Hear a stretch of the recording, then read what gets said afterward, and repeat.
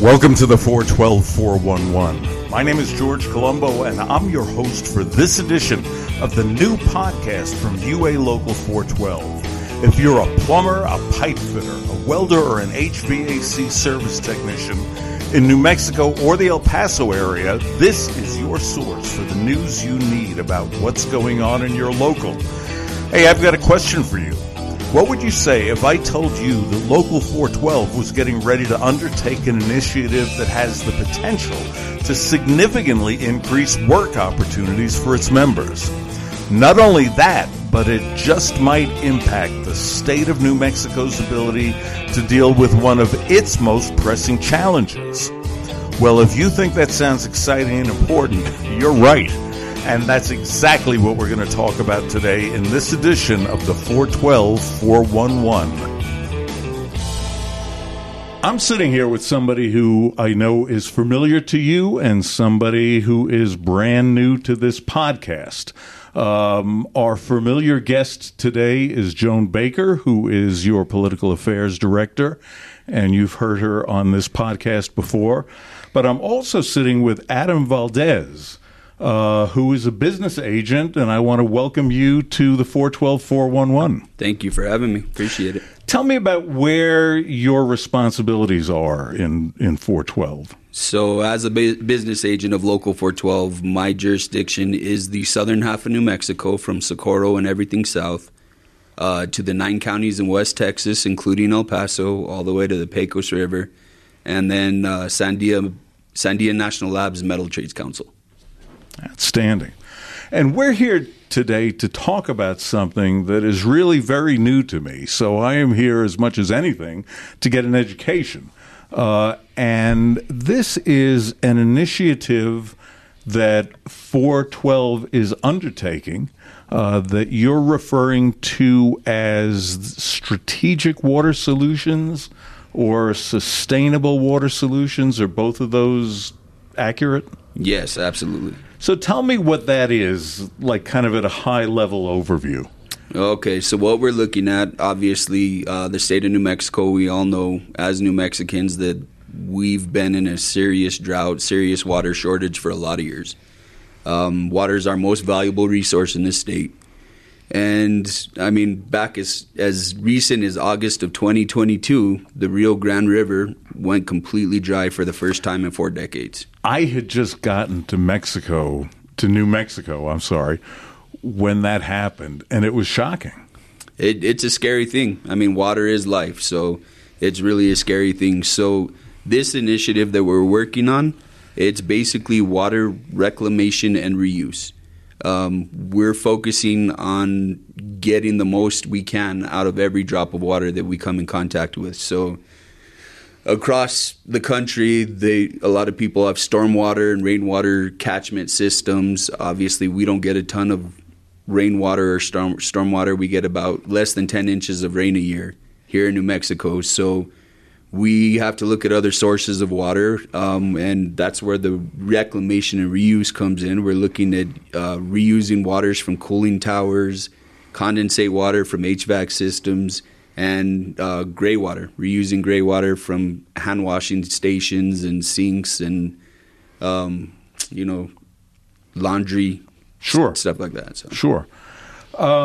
So the idea is to capture water earlier in the process when it comes to rainwater, and then to pay attention to the water that is used in other systems, and make sure that we're getting that as early in the process as possible.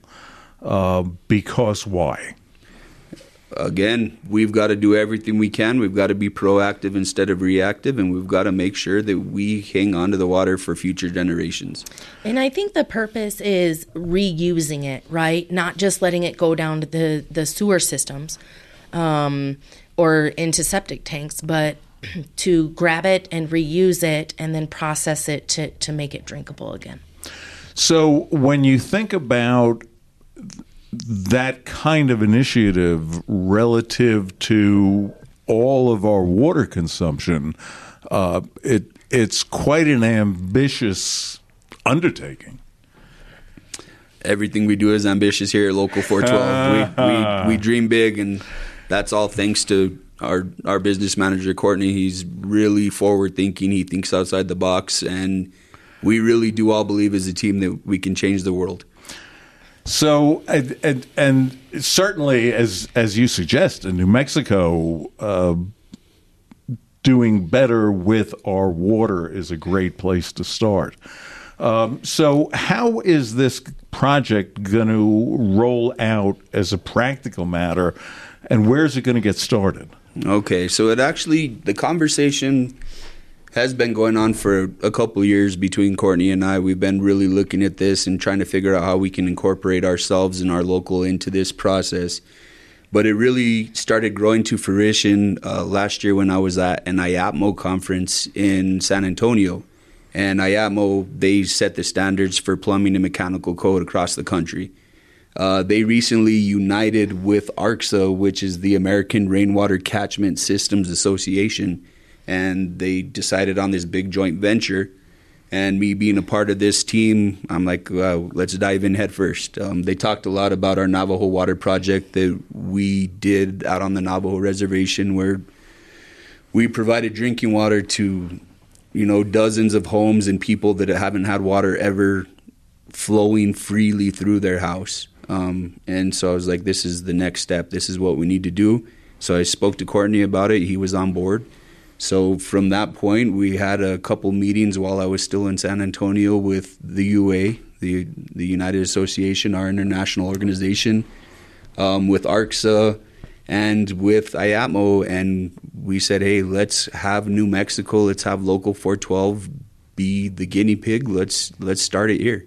I mean, no better place than here, where we need the water, where we don't have the water. And this is important for our the building that we just obtained with the city of Albuquerque down on 3rd and Mountain, because we need that space in order to push forward this initiative, and that's where it'll be housed. Outstanding. So that's going to be the laboratory. That's going to be the training headquarters. That's where we're going to get started with everything, and then we're actually hoping to build mobile training units that we can take out to the Navajo Reservation, teach these people how to create their own systems and make them self-sustainable. Along the lines of the mobile training unit that launched a couple of months ago. Hey, absolutely. Same type of idea, just a different process. So all of this is happening. Local 412's interest in this kind of undertaking is happening against the backdrop of the state of New Mexico getting very interested in what's happening with our water. Exactly. So the governor, Michelle Lujan Grisham, just recently announced that she is putting forth $500 million into water initiatives for better water solutions. So in our discussions with the National UA and IAPMO and ARCSA, we decided with the governor getting ready to put forward these initiatives, putting this on the forefront of her ideas, and putting forward so much money for it, that we were going to write a piece of legislation this year.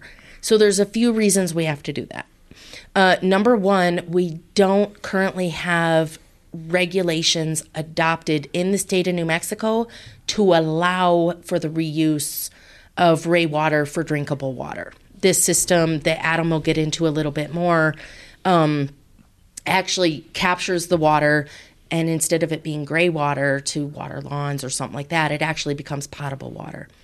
And that is right on the forefront of what is happening legislatively and politically here in New Mexico, because we all know. So we will be writing a piece of legislation around this particular initiative as well.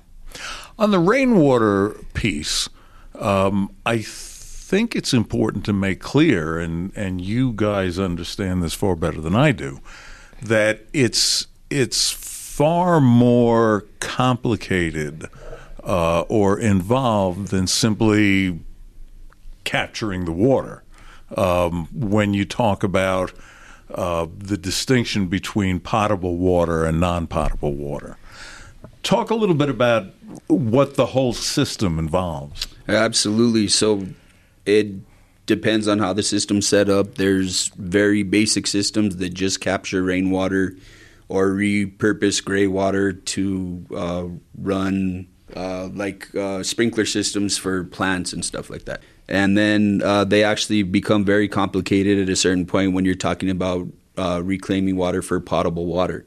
So there's a process where there's a multi-step filtration system that goes in. They have a solid separator, they have a micron filter, and UV filtration to kill all the small bacteria. So it makes it safe for drinking. So this is really a skilled endeavor. Absolutely. It's not just, putting the rain barrel outside and, boy, we got a barrel full of water. It's way beyond that. Absolutely, and that's part of what we're looking at with the state legislation. We're looking to make sure that Local 412 is the training hub for the entire state. We want to make this state regulated, specific to training that Local 412 does. So we've already started the process to be incorporated through the ASSE certification. So we're able to teach the designer process, the installer process, and the inspector process. So we want to make sure that it's done right because, again, water is life, and we want to make sure that everybody that drinks this water is going to be able to be healthy. So, there's the old song about New York that, if you can make it here, you can make it anywhere. It would seem to me that if you can make an impact on water usage in New Mexico, you can do it anywhere. Because this is a tough environment for that. Exactly, and I think that was the UA's vision with it being here in the desert Southwest. The only other system and training facility like this exists, on the East Coast. The other exciting part about that is that we will be the training facility for everything west of the Mississippi. So this really is great for Local 412 and for our members, but really this has become a national movement, and we're leading the West. Absolutely. They are actually in legislation at the state capitol building right now trying to push the same initiative nationally. So, Joan, you and I were talking a few moments ago before we started recording about the impact that this kind of initiative would potentially have on all of your members. Can you talk a little bit about that? Definitely, and I'll let Adam follow up. So this, again, gains Local 412 national recognition. I mean, we are considered a mid-sized local in a very rural and low population state. Yet we are leading the way nationally on a lot of things. So this continues to keep us in that national spotlight, number one. Number two, this helps us gain more jurisdiction and more market share so that we're ensuring that work for our members and that really exclusive type of training. Like, nobody is getting this in without Local 412. And that'll be here. And that'll, again, the UA will bring in members from Washington, Arizona, maybe even Texas for sure. So you use the term jurisdiction, which I asked you about. It was kind of interesting to me, but it seems to me that there aren't that many opportunities to increase the size of the overall pie. As opposed to, the various slices. This is a rare opportunity. Yeah, jurisdiction's been laid out for years between the unions. We don't cross jurisdictional lines. And so this is one way that we can, like Joan said, create more work for our members. This will be our work. This will be something we do and something we move forward with. It's just going to create that much more opportunity for Local 412. But as is often the case with these kind of things, as you advance the locals' interests, you're also making a very positive impact on the community. We are. And, part of taking over new jurisdiction, new market share, when things have been set for so long, is keeping your eye on new technology, on new things happening.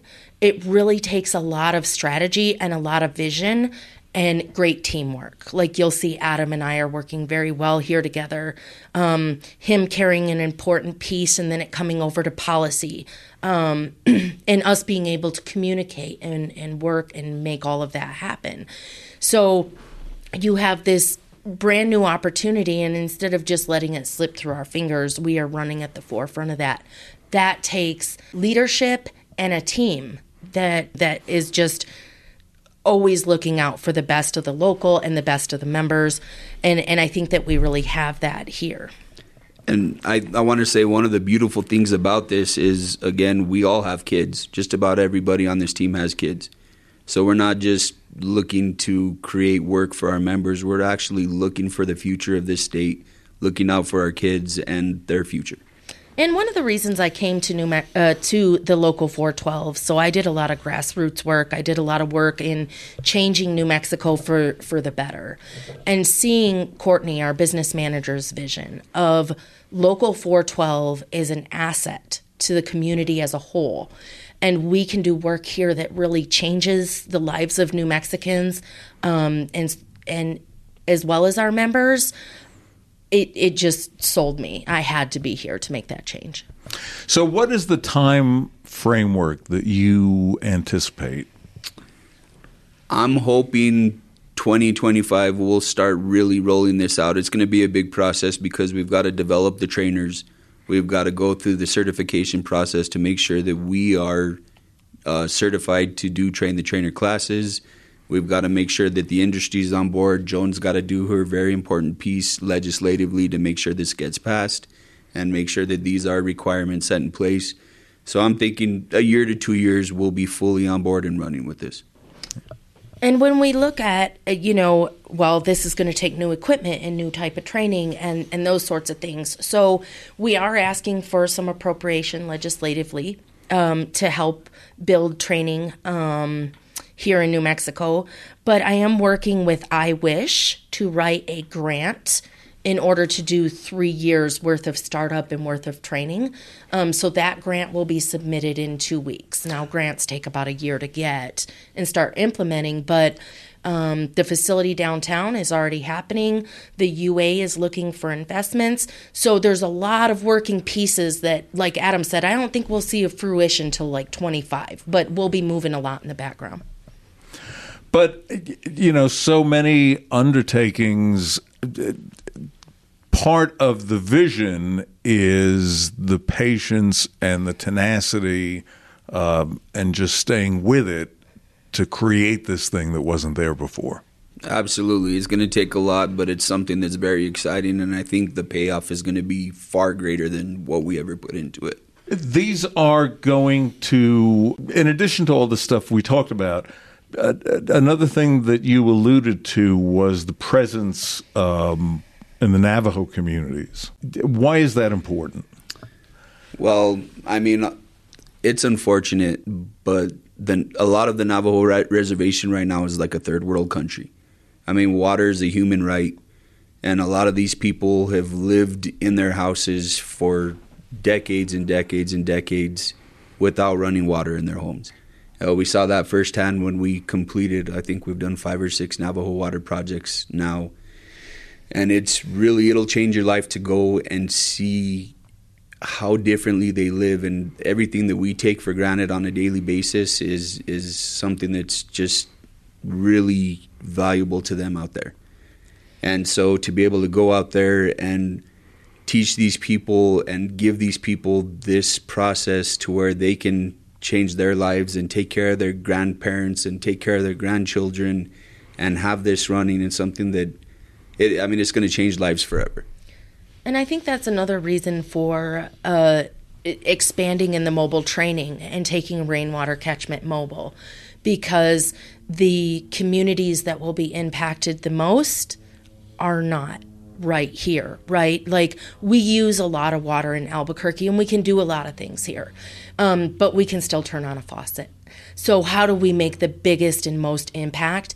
And already setting up a model on how we can train on the road just becomes more efficient and better outreach in this new project as well.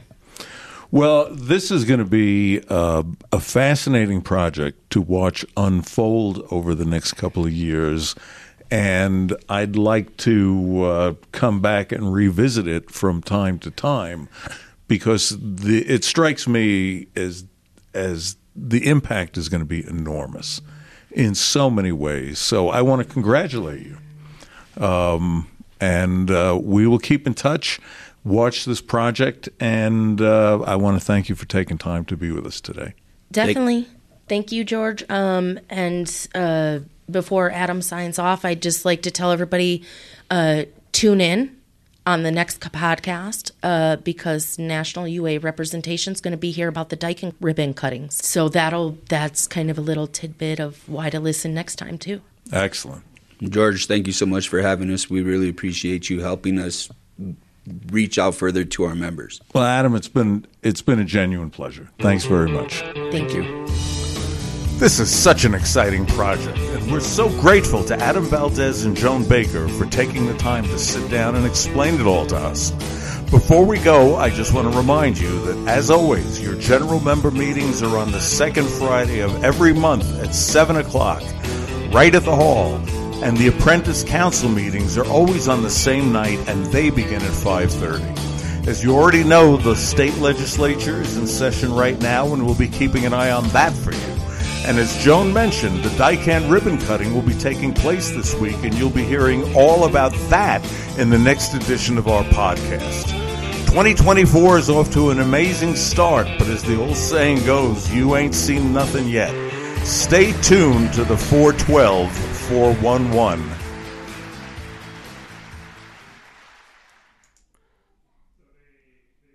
I want to really not make a speech, but think out loud with you about some of the very complex and very challenging problems that we face in this troubled world of ours. I've been asked to talk about labor in society. I'd like to say that you cannot think about the problems of the whole of our society excepting as they relate to labor's problems and as labor's problems relate to the problems of the whole of our society. Because organized labor shares the same hopes and aspirations as people generally. We dream the same dreams. But the organized labor movement does more than just dream about a better tomorrow. It attempts to organize free workers into a voluntary association so that together they can work and, where necessary, fight to build those dreams into tangible living reality.